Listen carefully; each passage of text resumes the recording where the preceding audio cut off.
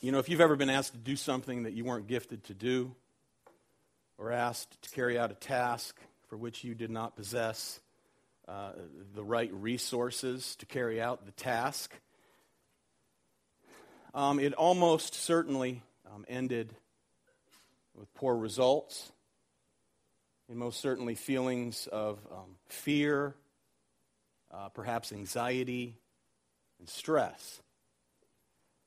On the other hand, if you have a desire to do something in company with ability, the results oftentimes will be very beautiful, very pleasurable, and instead of feelings of stress, there'll be a certain sense of satisfaction.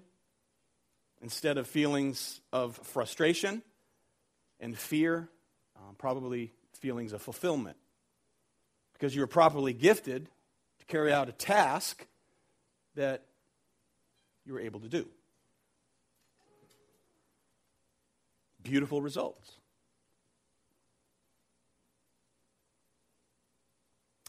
People who make use of their artistic talents, let's say, benefit others, right? I think we all love art.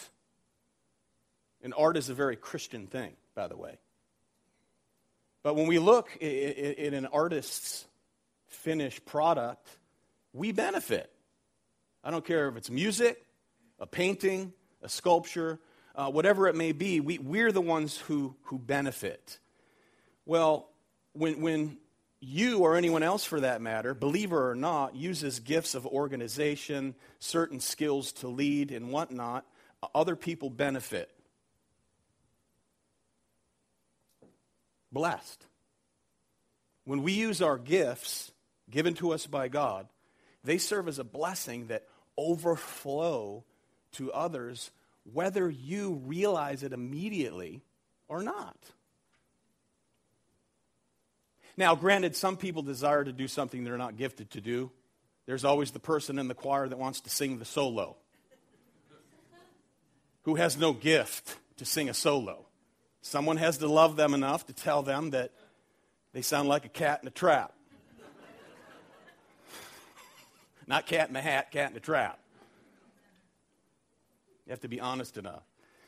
There's those who are young men. They want to preach the gospel. They love the Lord Jesus. They want to preach His word. They're not really gifted to teach. And unfortunately, some pastor will tell this young man, oh, you have to go now to seminary and be trained in the ministry. He goes through, he gets into ministry, and it's the most frustrating time of his life. And he goes back to computer programming, which is the perfect place to be for the glory of God if that's how you're gifted. The last thing he needs to do is be in the ministry.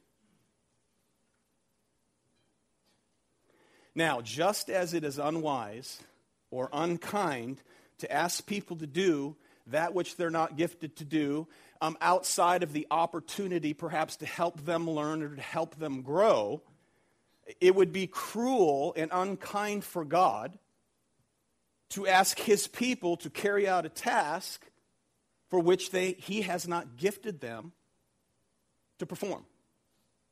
Fair enough? Scripture tells us that God is the giver of all good gifts. All good gifts come down from the Father above, and whatever He demands of His people throughout history, whatever the Lord demands of His people, He provides the ability for them to obey and carry out that which He demands. Just have to read the Bible to see it. God has here given Moses blueprints for the tabernacle. But Moses isn't going to build it. He is Israel's shepherd leader. That's where his gifts lie. He is a leader. He's leading Israel. He's leading this mass group of people. And he has to put up with all their whining and complaining along the way. But that's what he's called to do. He's not called to be a builder. He's not called to do everything God commands Israel to do. Instead, God raises up here Bezalel, And he provides Bezalel, an assistant, Aholiab, who are the main artisans of this project. Now remember, Moses has been up on the mountain alone with God since chapter 24, verse 18. He's been up there a long time.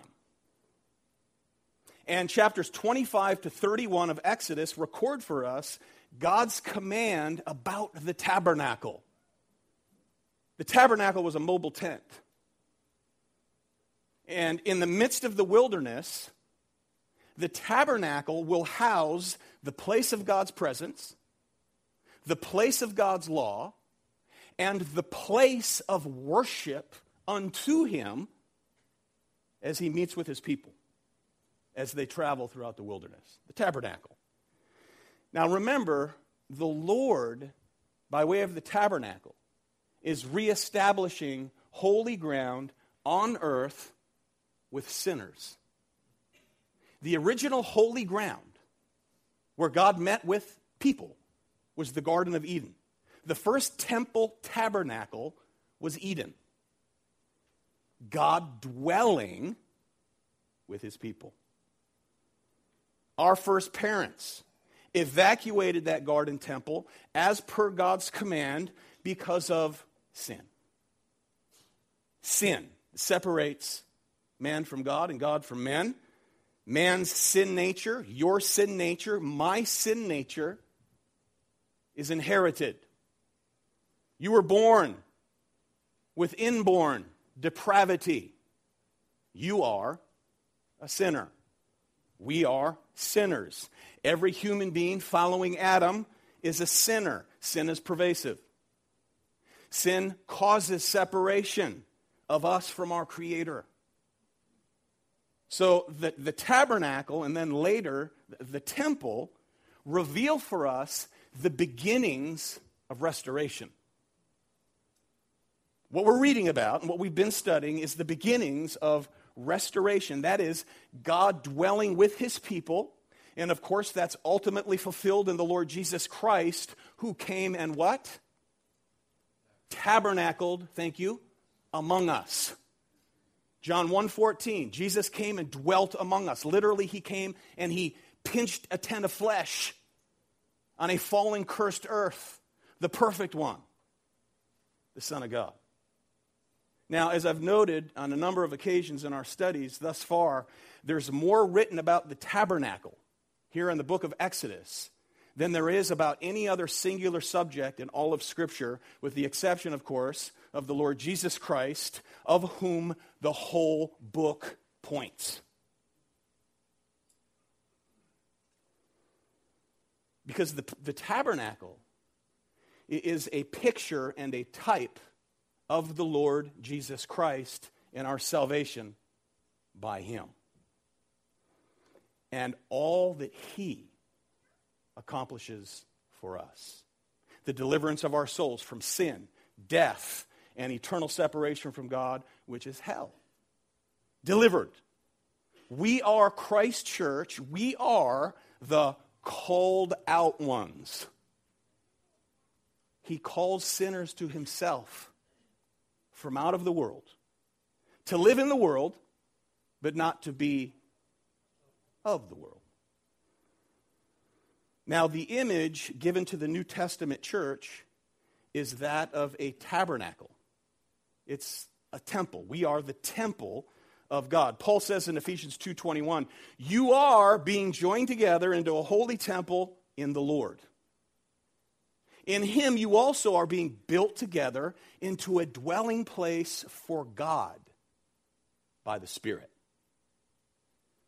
1 Corinthians 3, verse 16, Paul writes to the church at Corinth, do you not know that you are God's temple and that God's Spirit dwells in you? God's temple is holy, and you are that temple. Did you know that? You are the temple of the living God. Together, as parts, we make up the body of Christ. We make up the temple of the living God. He calls us to himself. He's building that temple Peter tells us in 1 Peter chapter 2, you are chosen, you are precious, you are like living stones that are being built up as a spiritual house. He indwells each member of his body. He provides each member of his body with spiritual gifts. Look at Ephesians 4:4. There is one body and one Spirit, just as you were called to the one hope that belongs to your call, one Lord, one faith, one baptism, one God and Father of all, who's over all and through all and in all. Verse 8. When he ascended on high, he led a host of captives and he gave gifts to men. Gifts. These gifts, okay, although they vary, not everyone's a theologian, not everyone's a elder, deacon, or whatnot. Although the gifts vary, they are of equal dignity when properly used. The gifts of service, to work behind the scenes.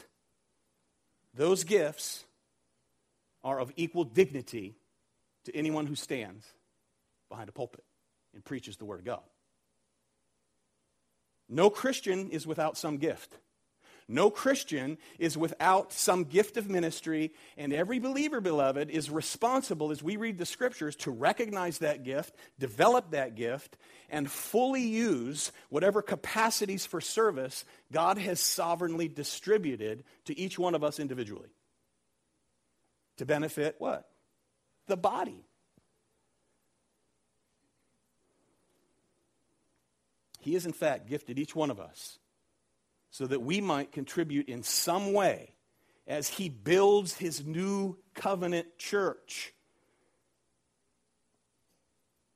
And we see an example of this under the old covenant right here in chapter 31 of Exodus. So here then we come to the final instructions of God speaking to Moses on Mount Sinai regarding this tabernacle and its worship. The tabernacle and its worship. And everybody else is down on the plain waiting for him to come back. And we'll see next week what they're up to while they're waiting. Okay? So we see here, God is not satisfied with simply saying how the tabernacle shall be built. But he's concerned that the right chosen craftsman for the job will be appointed to the task. Bezalel. Notice God's in control of the entire operation here. The Lord is sovereign. He is the tabernacle source. He is its designer. He is its chief architect. And he will call and choose the construction managers, the construction team, the craftsmen who will bring about the execution of the building project. Tabernacle. So a few observations for our consideration this morning, beloved. And the first is something about God's calling of us. God's calling of us. We learn something here about vocation. God's calling us into service. He calls us. He calls us out of the world. He calls us into the body and into service for his glory. We learn something here about equipping for service. We're told explicitly here that God equips these men with wisdom and skill. Wisdom and skill. And of course, we learn something about the presence of God. God is with his people. He calls his people. He equips his people. And he enables his people to carry out what he calls them to do. So this is what we'll look at this morning. So let's look at the account. Verse 1. The Lord said to Moses, "See, I have called my name, Bezalel, the son of Uri, son of Hur, of the tribe of Judah. And I filled him with the Spirit of God, with ability and intelligence, with knowledge and all craftsmanship." Notice, to do so, he's filled with the Spirit. You know that phrase, Spirit of God, the first time it's used in the Bible? Creation. The creation account. And what we see here, beloved, are verbal and thematic connections here in the construction of the tabernacle that parallel the creation account. In Genesis 1, verse 2, the earth was without form and void, and the Spirit of God was hovering over the waters, and that was before he began his creative activity. Speaking, and there it was. So God's creative power at creation, okay, is present there in Genesis 1 and is likewise present in the building of the tabernacle. Now remember that the tabernacle is a little mini universe. That's what it is.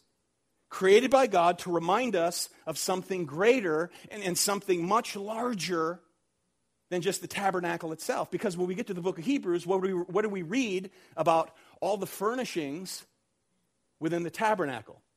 We read that they are copies of heavenly realities. This is pointing forward. This is propelling us forward to what God ultimately has prepared, and that is a new heaven and a new earth.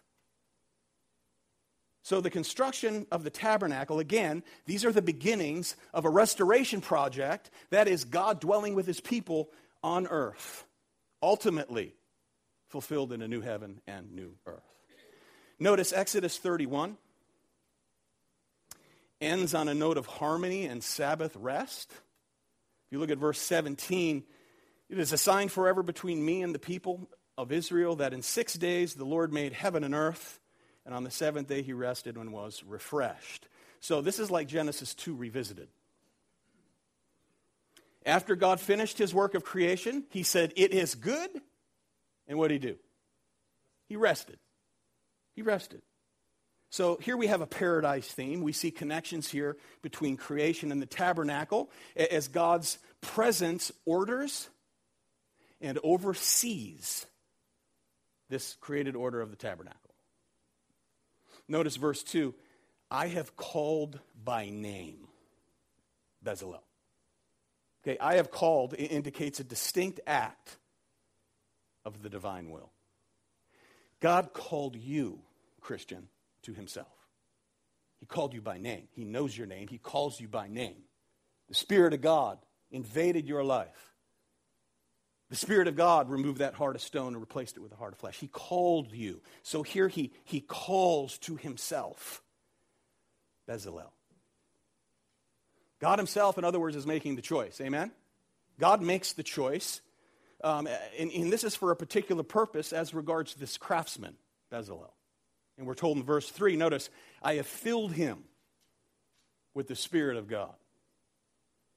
Which, again, indicates that God himself is the source. He is the wisdom, and he provides the wisdom and the skill necessary to carry out the task.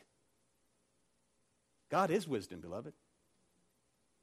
Now, filled with the Spirit, beloved, filled with the Spirit does not mean he had some emotional, irrational, out-of-his-mind experience. Okay, like falling down in the aisle. Falling backward, saying, I've been slain in the Spirit, or nonsense like that. None of that happens here. He doesn't have some unintelligible babble coming out of his mouth. So, if you notice here, when we analyze what's being said as regards this man being filled with the Spirit, it's just the opposite of being absurdly out of control. Notice. Instead, this man, he has a systematic mind. Notice, a systematic mind of, notice, ability, intelligence, knowledge, and all craftsmanship.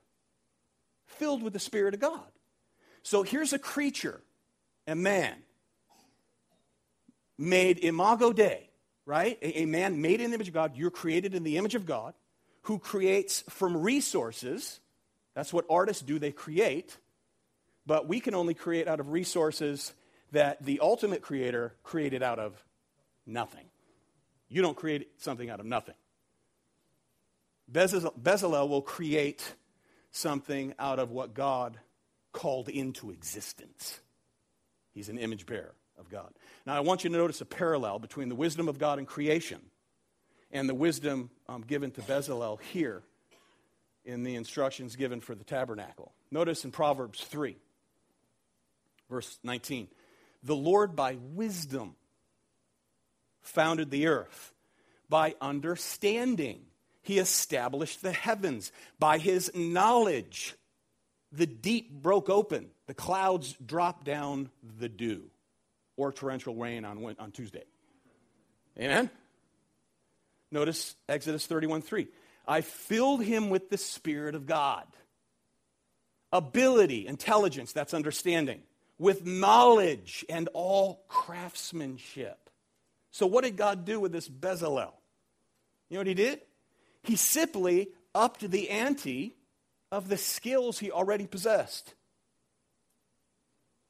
The Spirit sanctified his ability. The Spirit sanctified his intelligence and his knowledge. He didn't wave a magic wand over Bezalel's head and all of a sudden gave him gifts to do what he had never done in the past. That would be like the Lord waving a wand over my head today, saying, you're going to play in the Super Bowl this year and win, Mr. 51-year-old. No. He refocused, he refurbished, he redirected skills that already existed in a man. And guess where he learned those skills and honed those skills? Egypt. Egypt. Sometimes God may do something supernatural in and through an individual. Amen? Sometimes he may do that and exhibit his power through a man where God moves totally beyond the gifts of the man. Sometimes, but more often, I should say most often, he perfects and sanctifies existing gifts that God has already placed in the man or the woman. Are you with me? So, Bezalel, here's the man. Notice, his naming's in the shadow of God. That is under the protection of God. And one of the things that the tabernacle symbolizes is the protection of God. Right? As we've said in this account, God is reestablishing worship and dwelling with his people on a fallen earth, on a cursed earth with fallen people. And that's a great blessing, but at the same time, it's very what? It's very dangerous.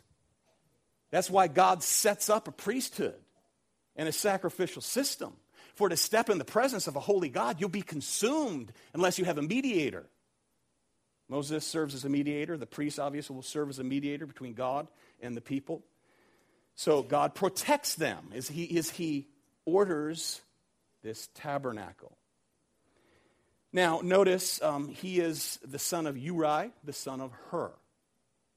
Now, Hur, as you remember, had a very unique ministry traveling with Moses through the wilderness. Remember back in chapter 17 in the war with the Amalekites, and Moses stands up on the rock, up on the mountain, he holds up his staff, and as long as his arms are up and he's interceding for Israel, they move victoriously, but as soon as his arms fall, what happens? They're overtaken. So Joshua comes and Hur come, and they help hold up his arms, a very unique ministry for his granddaddy, Hur. Now, had you said to Bezalel, you know, Bezalel, if you really want to serve the Lord, if you really love the Lord, then you're going to have to serve him like your granddaddy served him. Right? You know, we often make the mistake of thinking that the only way those who love the Lord can serve the Lord and offer up full-time service to the Lord is that you have to enter into full-time vocational ministry to become a pastor or a theology professor. So you get all this training, you become a theology professor. Or become a missionary. That is contrary to Scripture. You do not find that kind of thinking in the Bible, New Testament or Old. Not at all. The last thing you want to do is go into the missionary field if you're not called and gifted by God to be a missionary. That's the last thing you want to do. Don't go into the pastorate, men, if you're not called to the pastorate. It'll consume you. It'll frustrate you. You want to kill people. if you're not called to the ministry. If you're called to it, you'll love them in spite of it. You know, it always perturbed me. You know, my aunt and uncle were missionaries. After World War II, they went to the Philippines. And they were in the bush. They lived in a hut. And they did that for a long period of time. I don't even think they had furlough back to the United States when they were over there. 10 years in the bush, and then eventually my uncle participated in starting up a seminary and a college over there in Manila. And then they moved back to the States. You know, sometimes what perturbs me is when a missionary comes back here and they try to compel people or even perhaps guilt people into coming over and serving in their missionary field that they're called to be in. As a matter of fact, why are you spending so much time here when you should be there?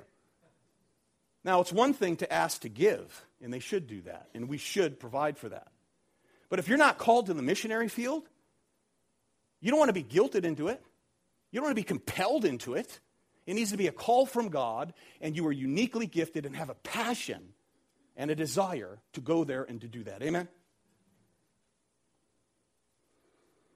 Bezalel was called, notice, to devise designs, to forge, to shape, to cut, to carve, and he was given wisdom to think skillfully. Notice, he's given understanding. There's ability and intelligence. Understanding. That is to have a great insight or expertise in a particular area.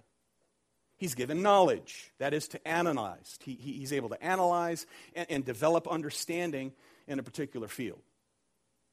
You have this in whatever you do professionally, whatever that is.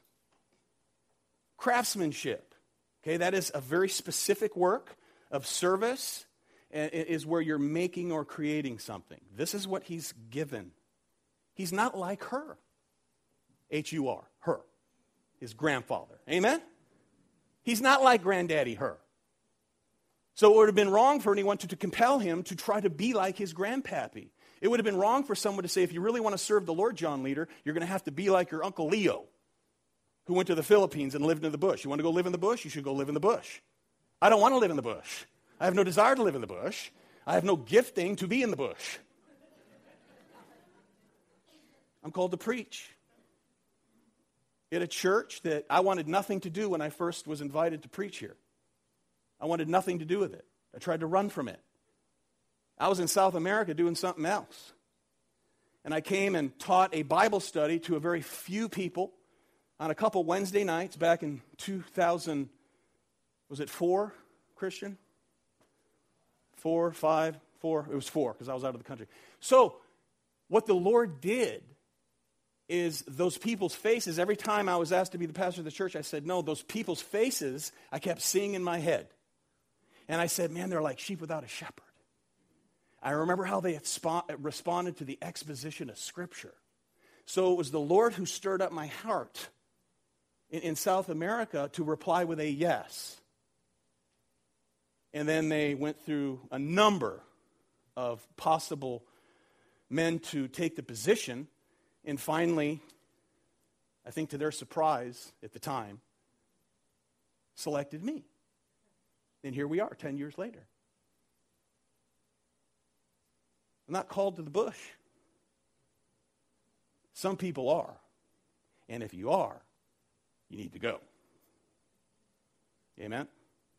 So he's called to devise things. Notice the results. Verse 4. To devise artistic designs, to work in gold, silver, and bronze, and cutting stones for setting, and in carving wood, to work in every craft. You know, those stones that needed to be set in the ephod needed to be cut very precisely. You don't want some rookie out there just chopping stuff up and pressing them into the vest. Right? The guy who cut the hole in the platform back here to check to see if there's any damage underneath, if I'd have done that, we probably would have cut 18 wires beneath the surface. You got to have the right guy with the right tools. Amen? And then you can just put a lid in there and say it's dry, and you don't have to fix a bunch of other stuff. You know, God calls people to be artists. Whether you're one of those Christians, oh, we shouldn't have art. Art is beautiful. Get over it. God calls people to be artists because he is the ultimate artist. God's an artist.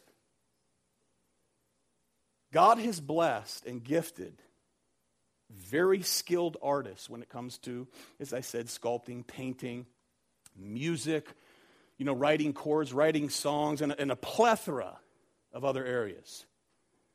And if the Lord regenerates one of them, they ought not to necessarily automatically think that now they have to go into the pastorate. I have a friend who's a professional musician.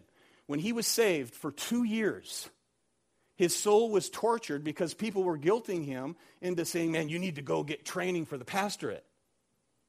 Until he just was instructed by someone like myself and a couple others, look, if God's not calling you to that, bro, you don't belong there. Just do what you do and do it for the glory of God. Witness? If God grants wisdom and ability for craftsmanship, okay, saved or not saved, friends, everyone who has gifts out there in the world, you know where those gifts come from? God. Period. It all comes from him. Whether they acknowledge God with it or not, and praise God with it or not, that's another matter. Gifts come from the same source. Look at James 1, verse 17. Every good gift and every perfect gift comes from above, coming down from the Father of lights, with whom there's no variation or shadow due to change. So whatever wisdom or whatever position any pagan may have, it ultimately comes from God. Don't forget that. In Isaiah 45, verses 1 through 6, the prophet prophesies about a guy named Cyrus, okay, who would be a Persian king, and he will allow God's people to return to Jerusalem and rebuild a broken down temple. That temple will be sacked. And God calls and equips and anoints a pagan king to allow them passageway back. Notice, Isaiah 45:5. I equip you, though you do not know me, that people may know from the rising of the sun, from the west, that there is none besides me, and I am the Lord, there is no other. Okay, there's God. He set Cyrus, king of Persia, into that position to accomplish whose purpose? God's purpose. You see how sovereign he is? All gifts, all positions that people hold or that people have, whether they know it or not, come from the Lord. There's another pagan who was a soothsayer. He was a hireling, hired by Balak to curse Israel. His name was Balaam. And we read in Numbers 24, Balaam lifted up his eyes. He saw Israel camping tribe by tribe. And guess what happened? The cursings that were supposed to come out of his mouth, guess what happened? The scripture says, and the Spirit of God came upon him.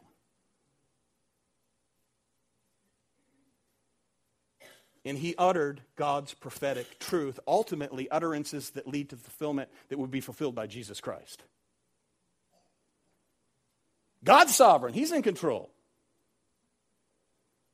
In John 3:27, John the Baptist said this, a person cannot receive even one thing unless it is given him from heaven. Now the context there, of course, was the ministry of our Lord Jesus Christ when people were moving from John and moving towards the Lord Jesus, which was John's purpose. Okay, but that statement nevertheless stretches to exactly what we're saying here. No one receives anything except from God himself. We could ask this question. Who caused the Industrial Revolution? Okay, it was a major turning point in America for the good and even the bad. Now, historians will say that it's technological innovation, right? That's just a means to God's end. See, it's the Creator. It was God who distributed certain skills and abilities to accomplish a work that ought to have brought him glory. And I'm talking about ascribed glory. Remember the difference between intrinsic glory and ascribed glory? Intrinsic glory is the glory God has in and of himself. Nothing you do, nothing you don't do can add or take away from the intrinsic glory of God. The glory we're talking about here is the ascribed glory due his name. The Industrial Revolution, everything that happened, everything that occurred and still is moving forward, ought to give glory and praise to the Creator. But men, without the regenerating work of God, the Holy Spirit, are glory stealers. Glory stealers. Glory stealers are unbelievers, and unbelieving glory stealers will one day give an account, the debt of which is eternal damnation, hell, which is everlasting. Now God, on the other hand, specifically and specially gifts his people, his redeemed people, his church, to do his will, to accomplish his purposes for what? For his glory. For his glory. And he spreads the wealth, giftedness, individually. Spreads it out like peanut butter. Just like that. Amen? Notice, God's not done here back in the account. You have a Aholiab. Let's look at verse 6. And behold, I have appointed with him, that is with Bezalel, Aholiab, the son of Ahishamach, of the tribe of Dan. And I have given, notice, to all able men ability that they may make all that I have commanded you, Moses. Okay, Moses, I've given you the blueprint, but I'm going to specially equip Bezalel. I'm going to give him an assistant, Aholiab, and an entire team of gifted people to do what I've commanded you to do. So here you have Aholiab. His name means the tent of the Father, or even Father is my tent. Again, we see this idea of protection that we also see in Bezalel's name. So it's very appropriate then, I suppose, for the people who are constructing God's tent of meeting to bear a name that means God's protection. It's beautiful. Okay, so even so, here we have Bezalel and Aholiab. There's no way that they could craft all of these things alone. This isn't a job for two men. Notice the Lord has given them a team. Verse 6, I have given to all able men ability that they may make all that I've commanded you. Now turn over to chapter 36.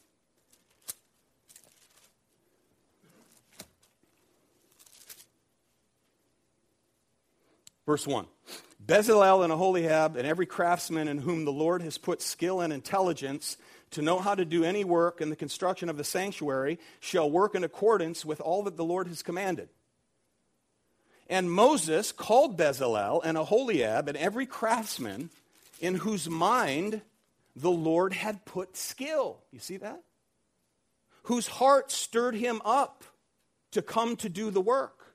And they received from Moses all the contribution that the people of Israel had brought for doing the work on the sanctuary. Notice this now. Notice. They still kept bringing him free will offerings every morning. All this stuff they were bringing him, where'd it come from? Egypt. They came out very wealthy, remember? Loaded down. So that all the craftsmen who were doing every sort of task on the sanctuary came, each from the task that he was doing, and said to Moses, the people bring much more than enough for doing the work that the Lord has commanded us to do. So Moses had to command them, right? A word was proclaimed throughout the camp. Let no man or woman do anything more for the contribution of the sanctuary. So the people were restrained from bringing. For the material they had was sufficient to do all the work and no more. You see there? All of Israel is involved in the ministry. All of Israel is involved in building and providing for the tabernacle. Okay, so When we consider the theology of this, okay, so here we go, application. When we consider the theology of this, it teaches us something about the church, doesn't it? When the Lord was here, our Lord Jesus Christ, he said to his apostles, who will build his church?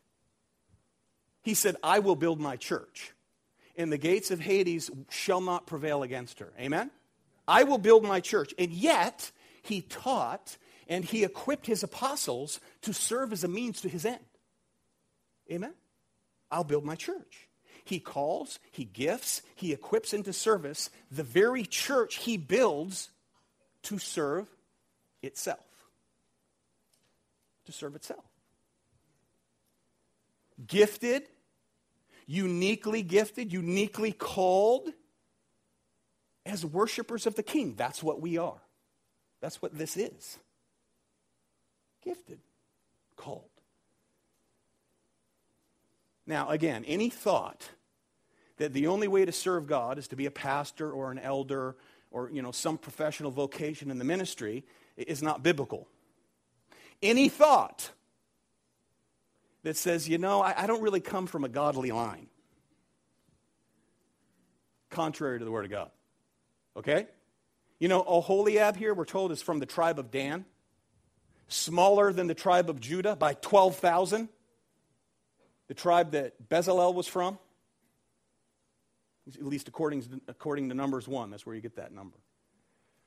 So, in other words, you don't have to come from some impressive pedigree or some long line of notable saints to serve the God that has saved you. Amen?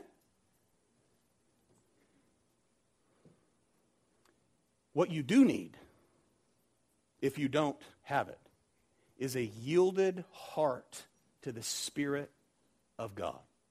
A yielded heart, a yielded life to the Spirit of God to serve the living God, regardless of background, regardless of social rank, regardless of any lacking assets or academic degrees. God can use you. You see this? God can use you.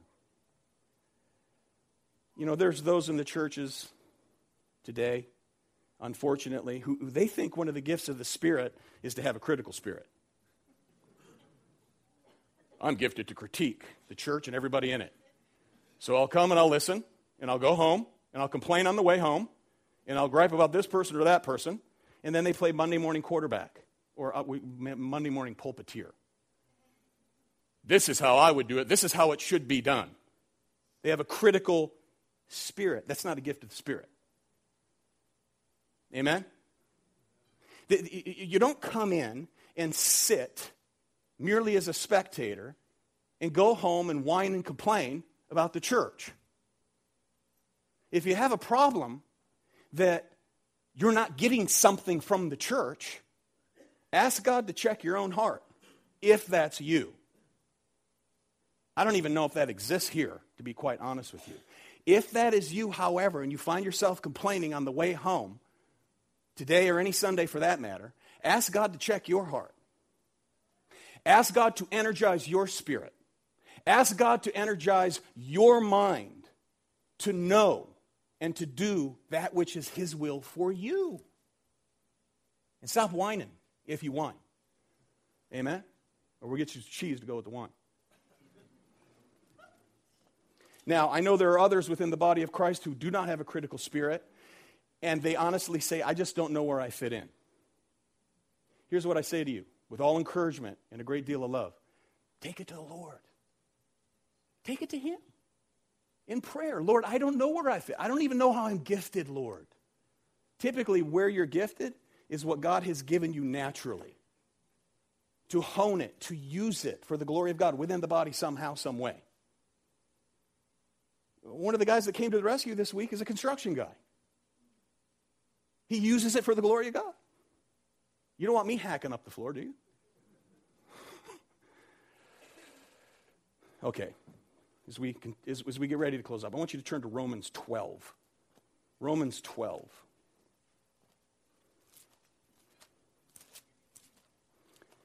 We'll begin by looking at verse 3.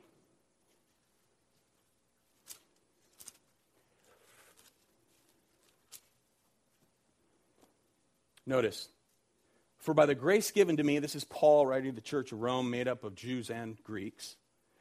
For by the grace given to me, I say to everyone among you not to think of himself more highly than he ought to think. In other words, do not grow prideful in the gifts you've been given. Do not think more highly of yourselves than you ought to think, but to think with sober judgment, each according to the measure of faith that God has assigned. For as in one body we have many members, and the members do not all have the same function. So we, though many, are one body in Christ, and individually members of what? One another. Having gifts that differ according to the grace given to us, let us use them. If prophecy, in proportion to our faith. If service, in our serving. The one who teaches, in his teaching. The one who exhorts, in his exhortation. The one who contributes, in generosity. The one who leads, with zeal. The one who does acts of mercy, with cheerfulness.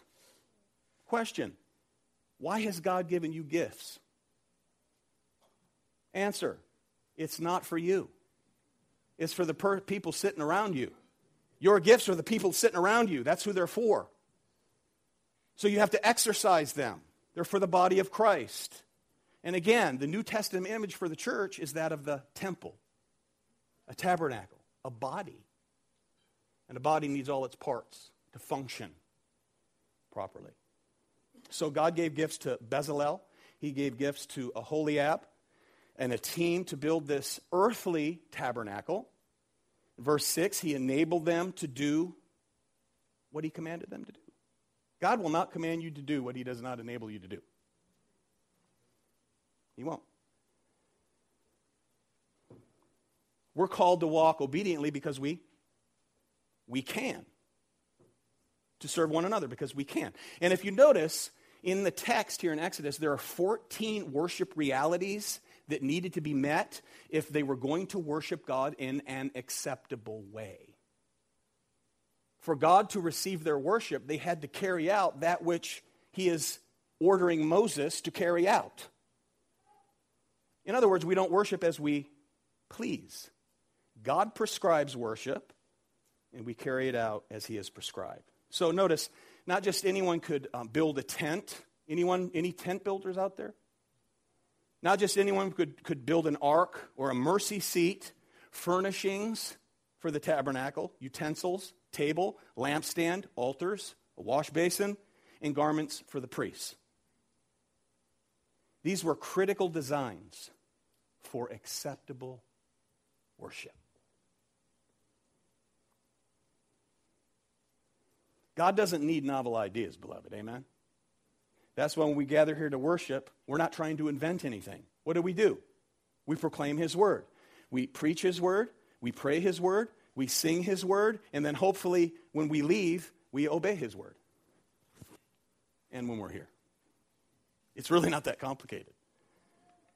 Amen? So here the Lord singles out these two. He sanctified their abilities. He increased their productivity. So Bezalel and Aholiab had two options as regards their skills, understanding, and knowledge. You know what they were? Just two. One was to use those gifts for the glory of God and service unto the people of God.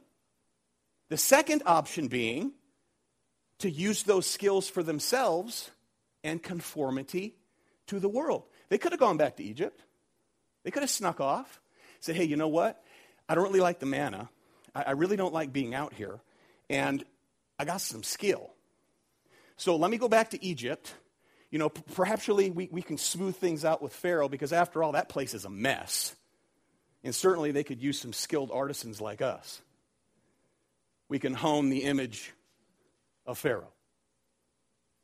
Only two options. Look back at Romans 12. Look at what precedes verses 3 through 8.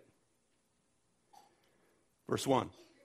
I appeal to you, therefore, based on all the goodness of God, the first 11 chapters of Romans, and God's salvific loving grace, I appeal to you, therefore, based on all that, brothers, by the mercies of God, to present your bodies as a living sacrifice, holy and acceptable to God, which is your spiritual what? Worship. Do not be conformed to this world, but be transformed by the renewal of your mind, that by testing you may discern what is the will of God, what is good and acceptable and perfect. So Bezalel and Aholiab obviously submitted to option number one. Now to close, think about this. What we see here in the tabernacle and the instructions given to Moses and delegation to Bezalel and Aholiab and a team, this is the way God has always worked throughout redemptive history. Follow me. The tabernacle. God provides the blueprint, passes it to Moses. Moses passes it on to Israel, and God raises up gifted servants to carry out the task. When we get to the temple, right, which will replace the tabernacle after about 400 years, God reveals the blueprint to David. David passes it on to Solomon. Solomon carries it out, and God raises up, according to 2 Chronicles, Huram-Abi, who was gifted with the same gifts as Bezalel and Aholiab. 2 Chronicles 2:14. Now that temple would be destroyed. And we already read about God raising up one named Cyrus. During that time, God will call the prophets to himself. He'll call Ezekiel. He'll call Haggai. And they will stir up God's people to do the work of restoration. God will raise up Nehemiah and a team to rebuild the wall surrounding Jerusalem. And that pattern is echoed throughout all of Scripture based on a heavenly blueprint. Okay, and what's that? God the Father's redemptive blueprint. He gives it to his Son. The Son accomplishes it. But when Jesus came to earth, he had a helper, the Holy Spirit. Jesus was led by the Holy Spirit throughout his ministry. And that same helper, when he ascended in glory, he descended by way of the Holy Spirit to indwell and gift every single church member, to build his church, to further his kingdom. And he incorporates men and women from every tribe, tongue, and nation until one day, beloved, one day, until all of creation will sing his praises, where his people will worship him in a new heaven and a new earth. Everything that the tabernacle foreshadows, fulfilled in Jesus Christ. So question, do you see your place in this work?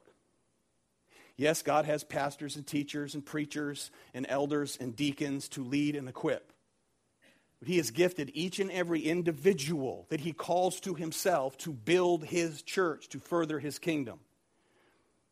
Okay, so here's the application. Look, if you have gifts of leadership, you can encourage others to step up and step out because you have leadership skills.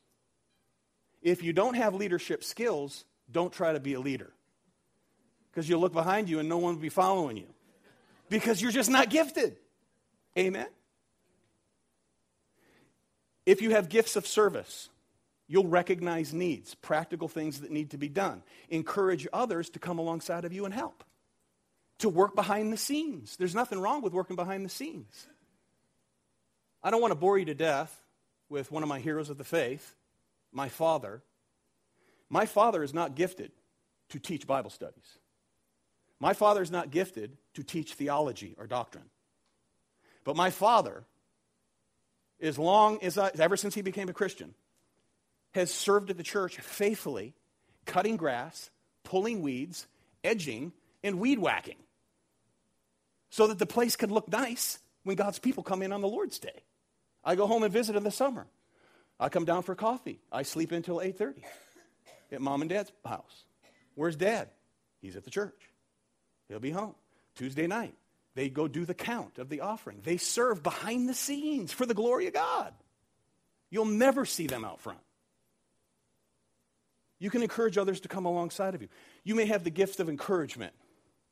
You are able to speak a word of encouragement into people's lives like no one else. You can write cards. You know, certain people write certain cards to me, and I weep when I read them. They're gifted in a way, it's remarkable. I weep like a baby. So encouraged by these words of encouragement that come from a person gifted to write words of encouragement. It could be on a piece of scratch paper. Amen? Use it. Someone who's depressed, you have the words of encouragement. Encourage them. They might come up and out of their depression. Distressed, hurting, use your gifts. Gifted with acts of mercy, be merciful. You have the gift of generosity. We're all called to give, amen? If you have the gift of generosity, you know someone in the church, they might be struggling, cut them a check for $500 or $200 or whatever you can afford. They don't have to know it's you. Cut them a check. Help them out. But still give to the church.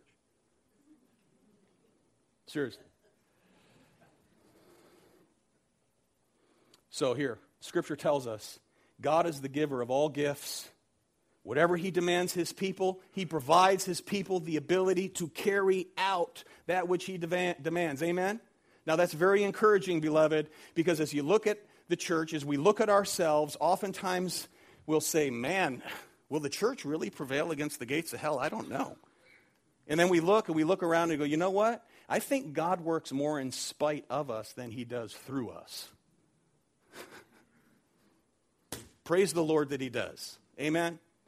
So even though that may be true, just as God built his tabernacle here, he builds his church to this very day.